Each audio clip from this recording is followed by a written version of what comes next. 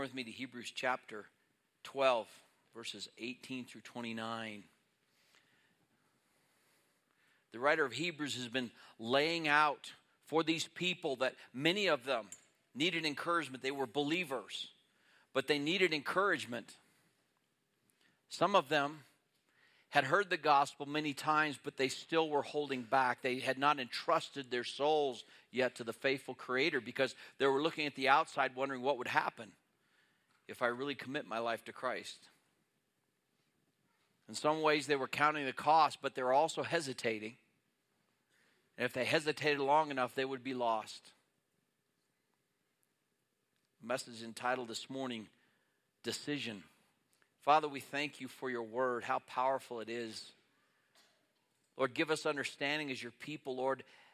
As a teacher this morning, I pray that I might be spirit-filled, that the message might be your message to hearts, to equip believers, to lift our heads, and Lord, to save sinners. Lord, we'll give you all the glory in Jesus' name. Amen. There is always this decision. And as believers, as teachers of the word, it's always our opportunity to make things as simple as possible. Simple. Not easy. The decision is about the kingdom of God or the kingdom of this world, between life and death, between religion and relationship. There are this very clear decision to follow Christ, not just ask him in your heart and then go do what you want. That is not salvation. Jesus never gave that as an invitation. His invitation was, if any man would come after me, let him deny himself, take up his cross, and what? Follow me. But it takes a decision. You are not a believer this morning. You're not a follower of Christ because your parents were. You have to make your own decision. Those that had grown up in the Judaistic religion didn't think they needed decision. They were born better than everyone else.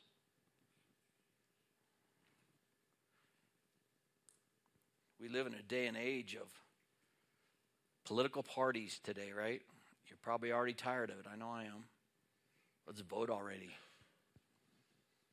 The turmoil and the promises and the lies and the accusations of people that they're lying to you. No, our way is best. And many of them look back to President Reagan, and they say, oh, if we can only have President Reagan again. Well, if President Reagan was the answer, why are we in this mess now? Because political leaders, no matter how righteous or godly they are, can only bring a certain amount of change. Now, the Bible tells us, pray for our leaders. And the Bible says in the Old Testament, when the righteous rule, the people rejoice. But when the wicked rule, there's problems. Now, God is bringing this nation and the world to a conclusion. He is. And we're not going to stop it. Does that mean there's no hope for America? Ultimately, yes, there's no hope for America. This world is not our home. Is there temporary hope? Yes, there is. There's always hope of revival. God is able to do far beyond all that we can ask or think. If you're a citizen of the United States, I think it's your responsibility to consider the candidates and vote, but ultimately you need to understand something. Isaiah 57, the wicked are like the troubled sea when it cannot rest, whose waters cast up mire and dirt. There is no peace, saith my God, to the wicked. So why pray? Well, because Paul instructed us. 1 Timothy chapter 2. Pray that we might be able to continue to have peace to preach the gospel. Not peace for comfort. Not peace so that you can have financial success. I think sometimes that's what that whole majority movement in the past was all about. So we can be comfortable as Christians. No, it's about the gospel. But the point is, whatever political situation we find ourselves in as believers, we're called to obedience. And I want to remind you once again, because my heart needs reminded it every day with all this turmoil going on, Jesus is not up for election. He's the king. He still rules. He's given you as a believer everything you need for faith and godliness. And he's called you to faithfulness in your time, in your place, irregardless of the circumstances. Well, these that were on the edge, the writer of Hebrews is bringing them to a decision. He wants to make it so clear, their decision. In addition to the pressures of neglect, unbelief, and tradition that they're surrounded with in their Judaism, because they haven't left yet. They've identified themselves with the Christian congregation, but they know in their heart that they haven't made that decision, maybe like some of you. But they're seeing what's happening to other believers. They're afraid of persecution, criticism, ridicule, losing their job, maybe imprisonment, perhaps even martyrdom. But the writer gives this passage this very clear warning of something far more fearful than any human persecution. God's judgment. God's judgment. Every man will be judged on one of two bases. He'll either be judged by the law or by grace. By his own works or by the finished work of Jesus Christ on the cross. There are two books. One book is the Lamb's Book of Life. And every child of God's name is written down in the Lamb's Book of Life. And the Bible promises that when you get to heaven, you're going to find out what your new name is that only you and Jesus knows. You don't know it yet.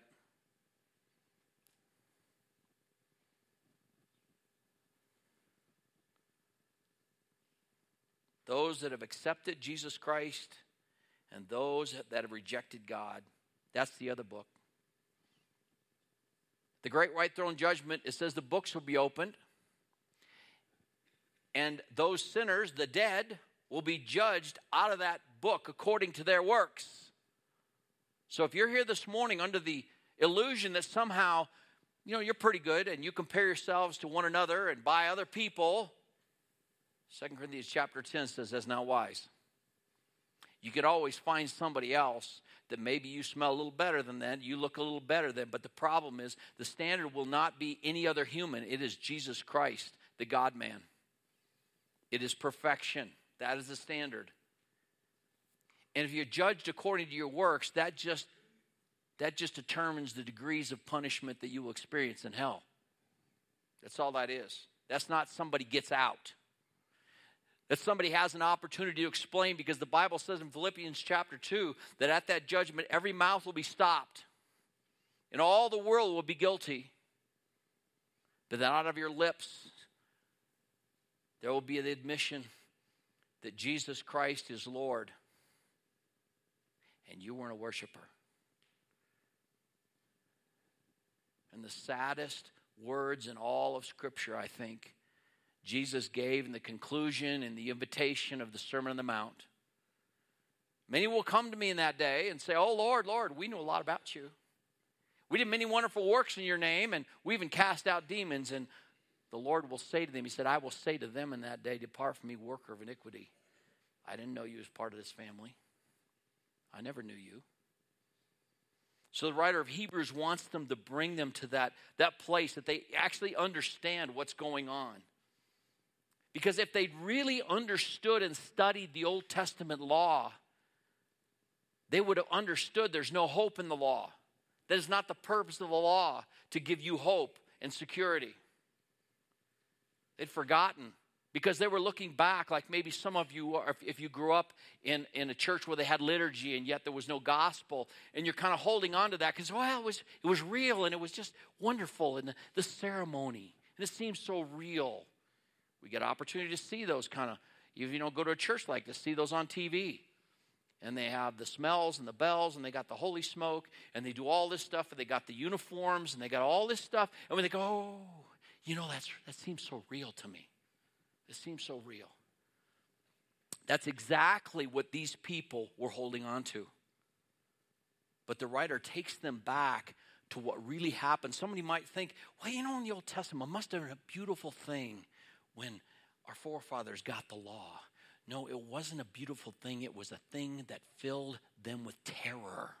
Real, absolute terror. And that's what the writer's bringing them back to, verse 18. And he said, for you have not come to a mountain that can be touched, into a blazing fire, and to darkness and gloom, and to whirlwind, to the blast of a trumpet, and the sound of words, which sound was such that those who heard begged that no further word be spoken to them.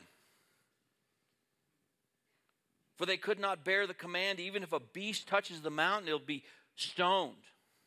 And so terrible was the sight that Moses said, I am full of fear and trembling.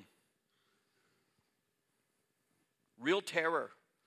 Exodus 20 that is quoting from here. 12b says, do not let the priests and the people break through to come up to the Lord, or he will break forth upon them. The physical presence of a holy God so charged that mountain that if someone, an animal, or a person would have touched it, they would have dropped dead.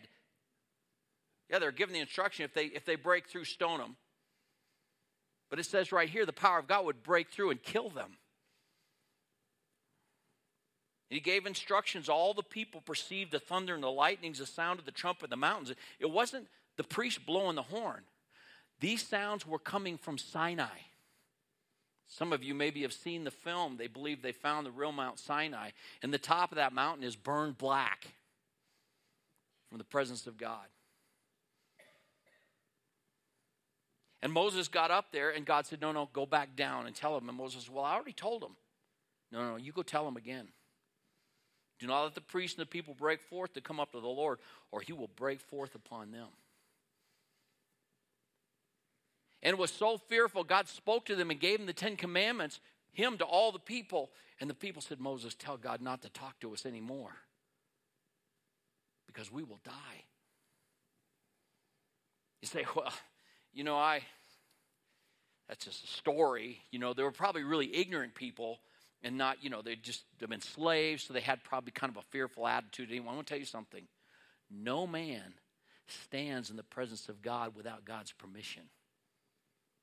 In fact, even believers without a new body will be able to withstand the presence of a holy God in heaven. That's why he's going to give us new bodies, so we can handle that. John 18.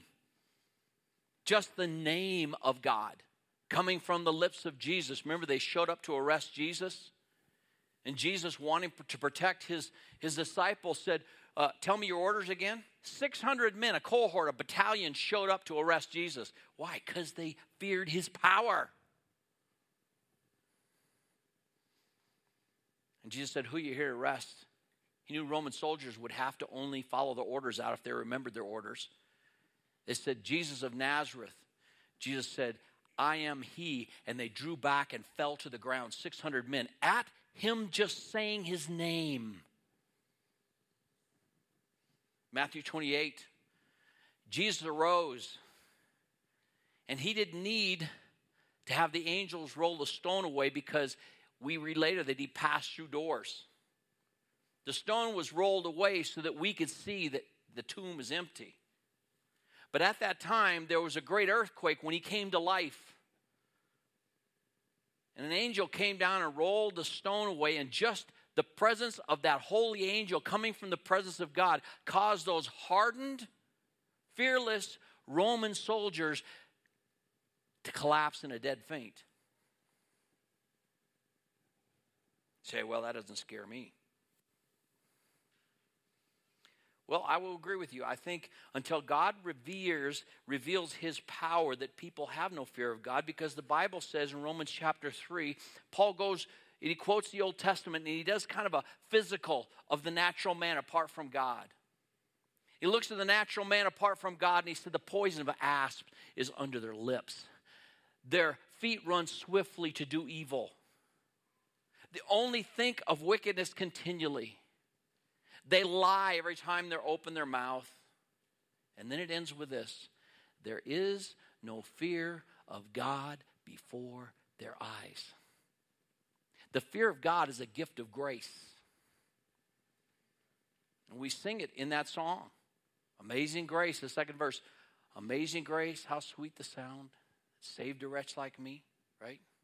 It was grace that taught my heart to what? Fear. You came to Christ because God opened your eyes by his grace to the terrible condition that you were in. And so if you're hearing the idea, well, I've always believed in Jesus, so I guess I'm okay. No, you haven't. You may have been grown up in a good Christian home teaching the right things, but there needs to be a time in your life when you realize that you're a lost sinner. And you need Christ. And only the power of the Holy Spirit does that. So the writer of Hebrews takes them back and he says, is this what you want to go back to? Because there's no hope in the law. You want to go back to that? Let me take you back to the real, not your imagination of what it must have been like in the good old days. But he said, let me take you back to what it really was.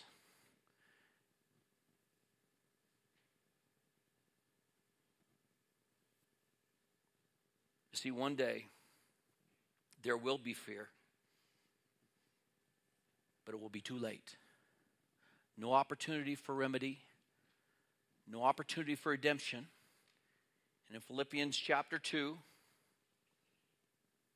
verse 10 and 11, it says that at the name of Jesus, every knee will bow and every tongue will confess that Jesus Christ is Lord to the glory of God, and that they will be cast into the lake of fire, which is the second death. No opportunity. Oh yeah, every day somebody's going to bow, but it will be too late. What is the purpose of the law? John MacArthur says the law is God's great mirror. When we look into it, we see ourselves as we really are. That's God's grace. Immeasurably short of God's standard of righteousness. There's not a single commandment that we have kept perfectly or can keep perfectly in either act or attitude. The law makes no exceptions and no allowance for a less than perfect obedience. The law overwhelms us. It slays us. No sinner can endure Sinai. Every sinner who stands at the foot of Sinai is paralyzed with fear. Even Moses said, I am full of fear and trembling. Nobody stands before Sinai fearless. But then he compares it to Mount Zion. And Mount Zion is the grace of the gospel. Verse 22. But you have come to Mount Zion, to the city of the living God, the heavenly Jerusalem, and to myriads of angels, and to the general assembly, and to the church of the firstborn who are enrolled in heaven, and to God, the judge of all, and to the spirits of the righteous made perfect. See, there's opportunity. You're part of something. The opportunity is grace. To have God forgive you. To accept the ransom in the blood of Christ. He said, if you go back and maybe you might miss a little bit of the world's tribulation. But Jesus gave it a mathematical business proposition. He said, what if a man gains the whole world? You get everything you want in this life. And everybody has their own little deal of what they think that is. And you lose your own soul.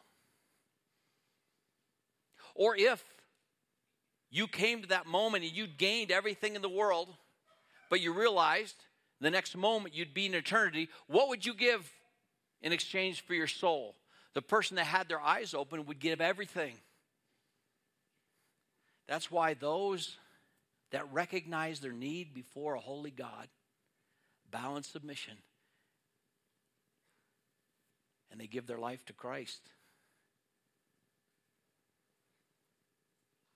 Mount Zion is the grace of the gospel. It is acceptance. It is access. It is eternal joy. Beginning at salvation, we get glimpses of that eternal joy. And that's why we anticipate worship together, isn't it?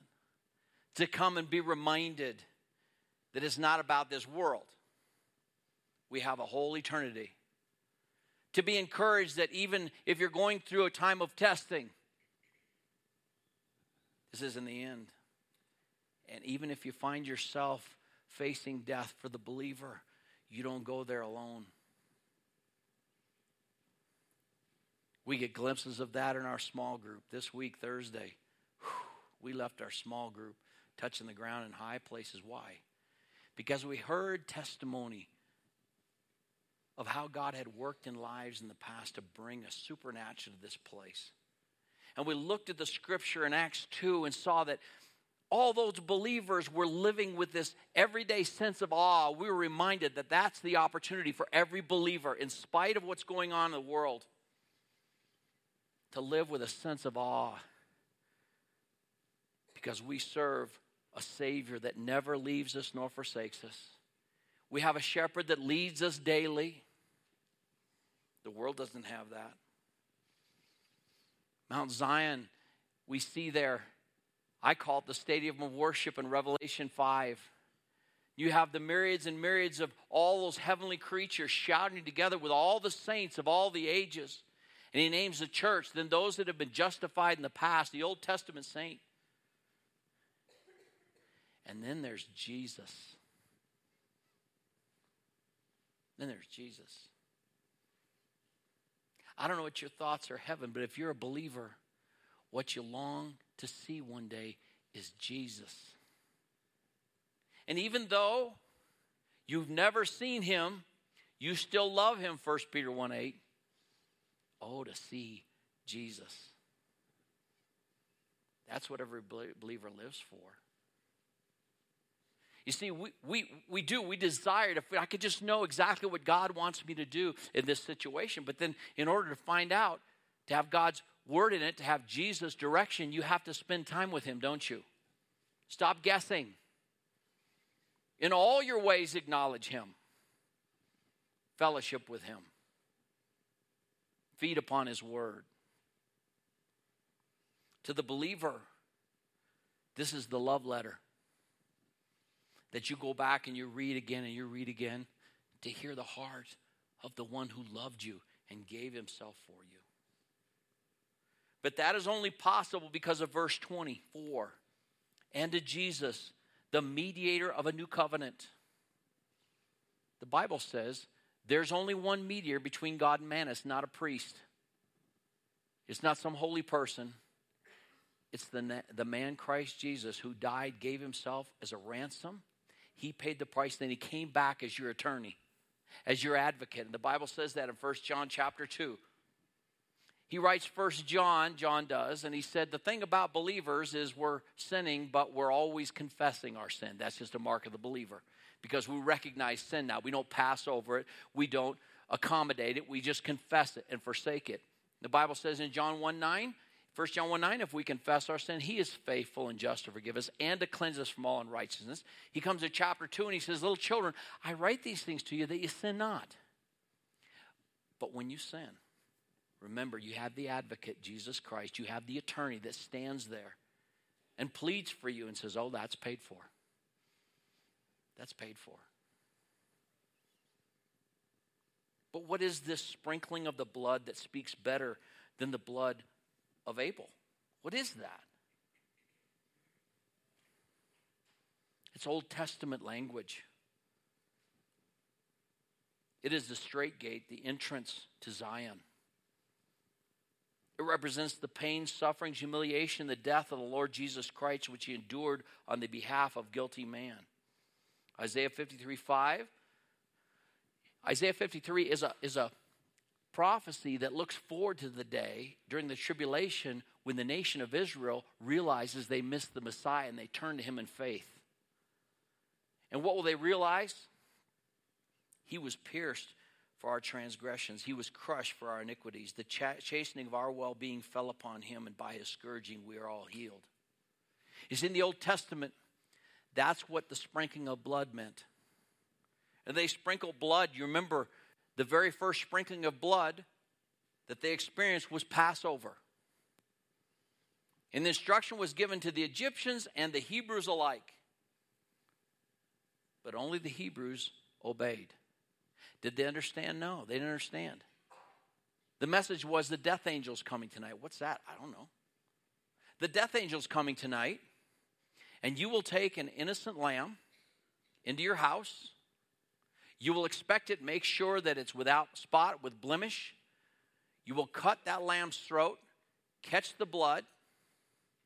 Then you're going to cook the lamb and eat the lamb, and you're going to take the blood of the lamb and a hyssop branch, and you're going to put it over the doorposts and the lintels. You're going to sprinkle your house with the blood that represents the innocent victim of the lamb. That you recognize that the lamb was innocent, but you're not. You are submitting to that. And when the death angel comes, he will pass over.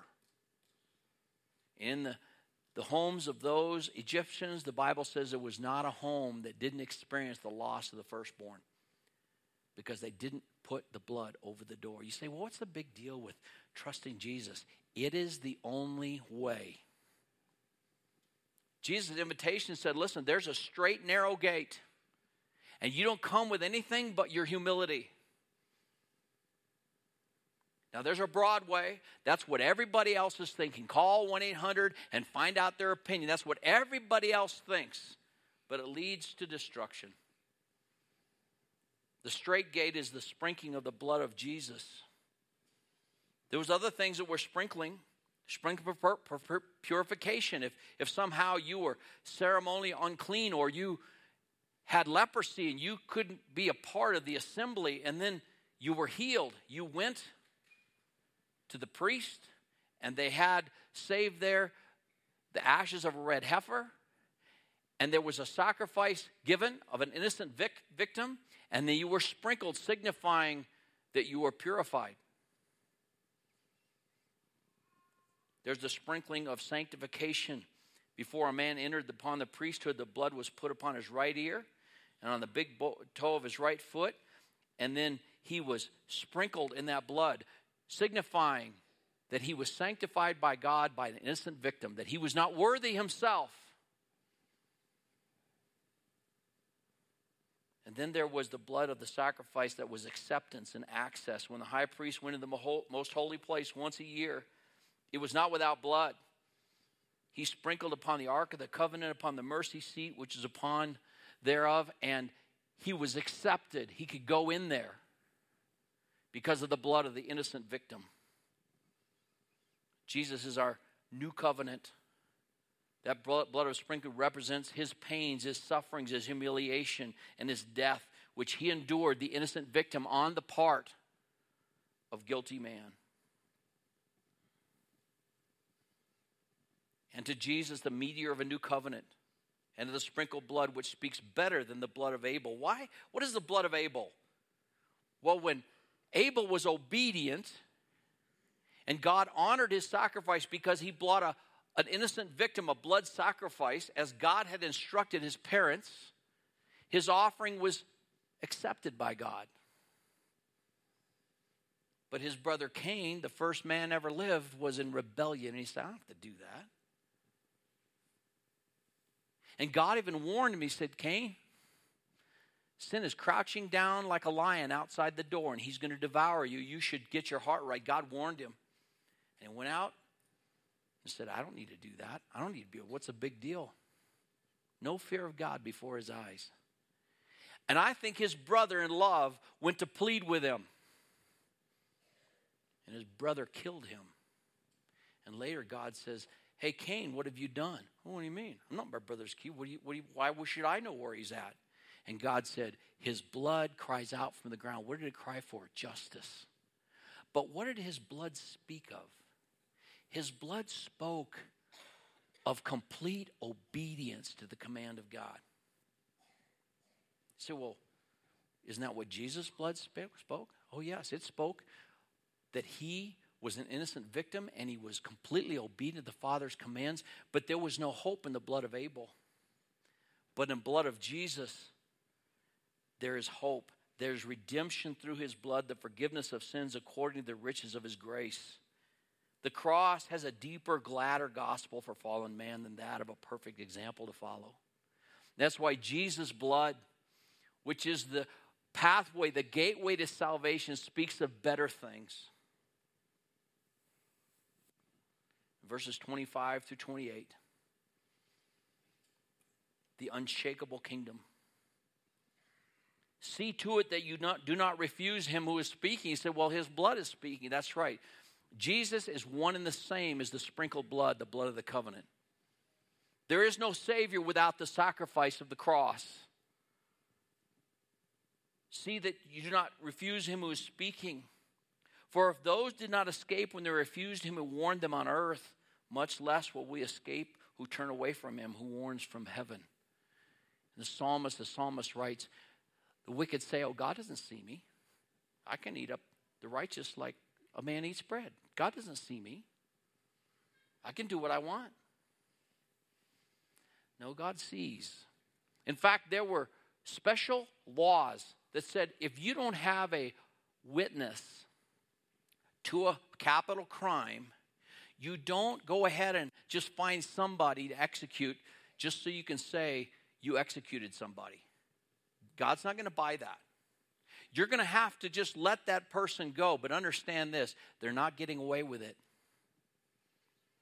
If O.J. Simpson did kill his wife, he's not getting away with it. Why? And that's what God said. One day I'll deal with him personally. God will deal with you. And yet here's the good news.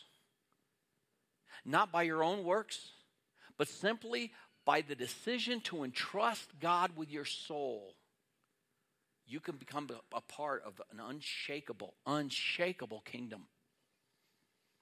We have all the warnings from politicians today. Why, if you don't choose this president, it'll upset the balance of the Supreme Court and we won't even know what our Constitution means anymore. That's possible. If you don't put this guy in and this person gets in, why, they'll take all your money. We're already bankrupt.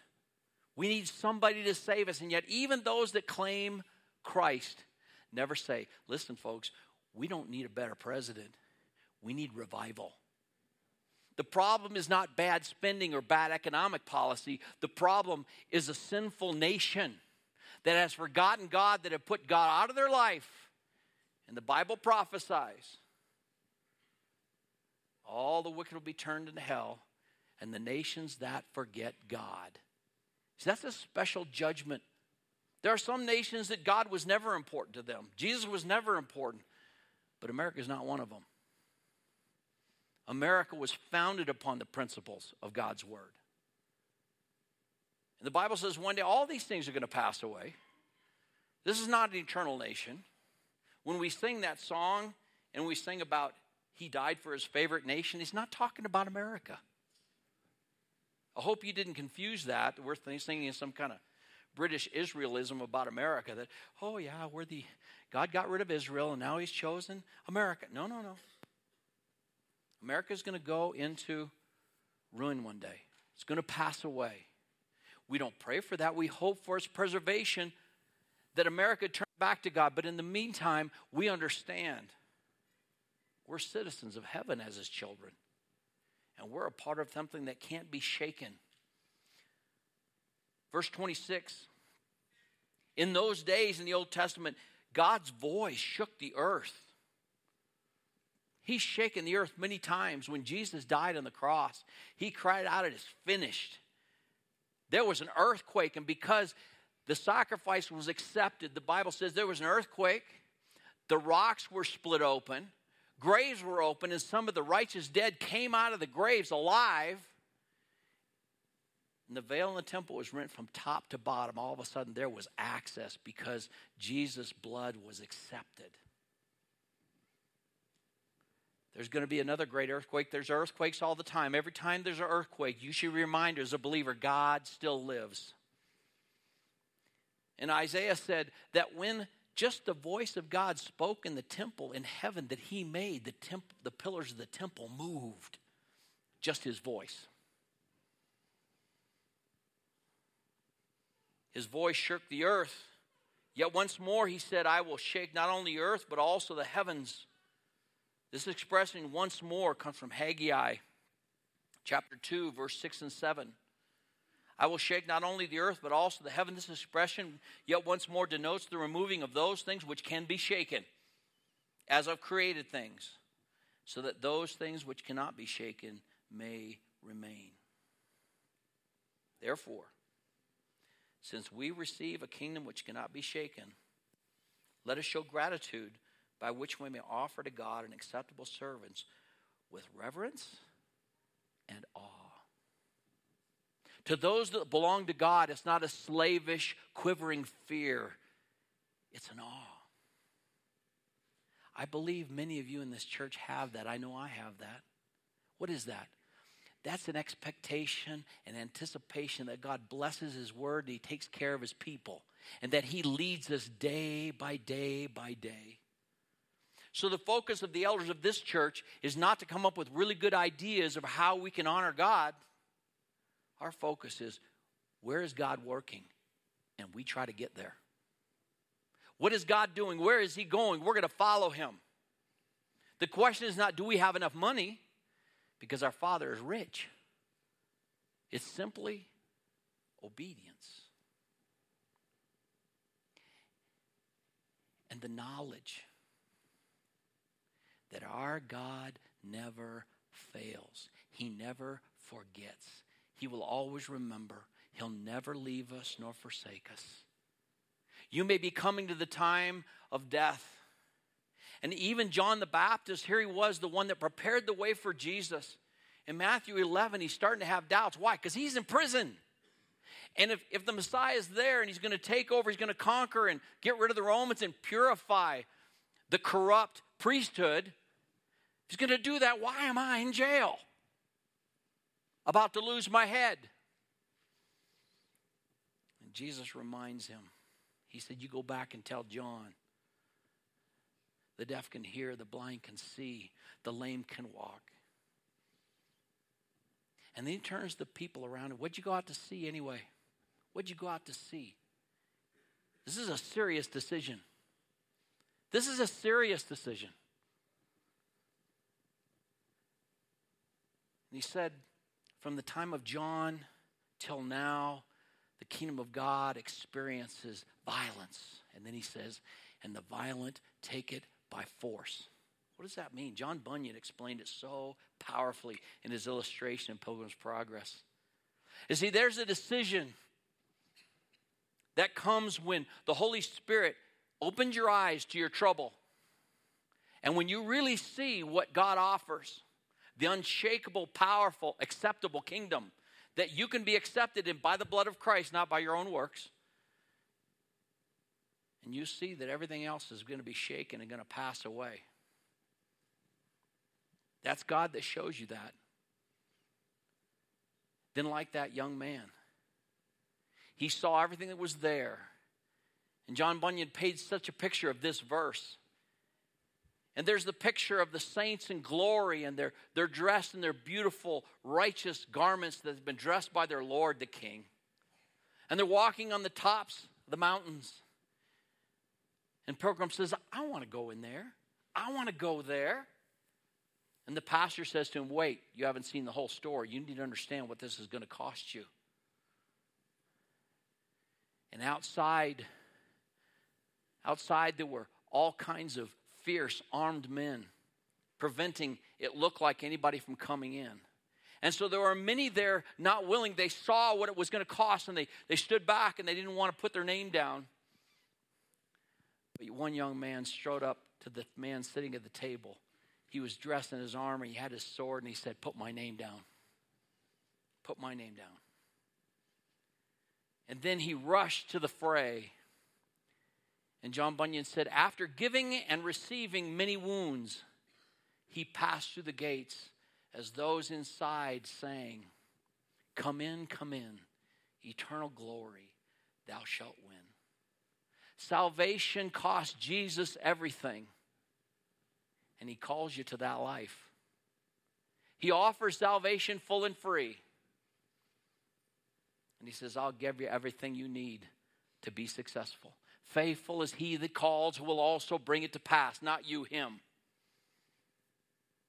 1 John 1:12 says, as many as received him. Because maybe you're outside and you're saying, I see believers, they're a different kind of cat. That's right. They're different because they're spirit-filled now. They have the Holy Spirit. The life is not their own. It's not them making a new change in their life. That's being infused by the life of Christ. As many as received him, to them gave he the power to become the sons of God. Matthew 11:28, Jesus said, come unto me all you are weary and heavy laden. I'll give you rest. Take my yoke upon you. Learn from me. For I am gentle and humble in heart, and you'll find rest for your souls, because my yoke is easy and my burden is light. No matter what trials you will pass through as a believer, what you'll remember is the joy.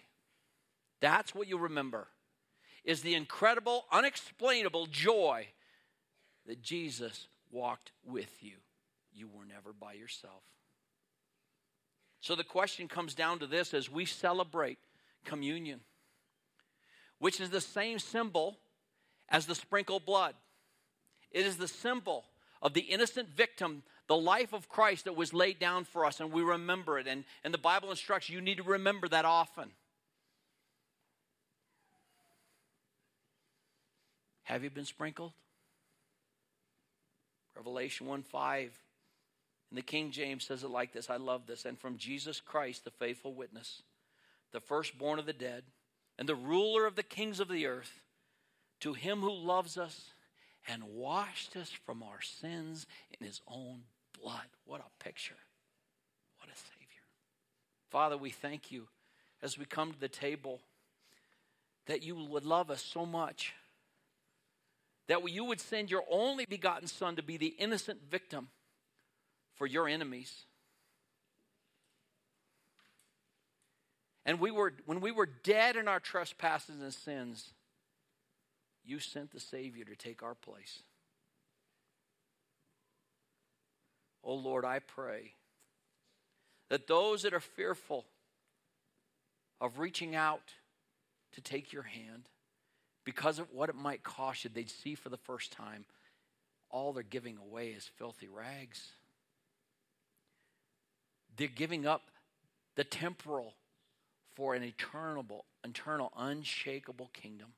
Oh, Lord, give them grace. Draw them to yourself. And, Lord, give us courage, Lord, as your children. Lift our heads that we might walk forward to the battle, hearing the songs of the saints as they sing from eternity. Come in, eternal glory thou shalt win. And we'll give you all the praise in Jesus' name.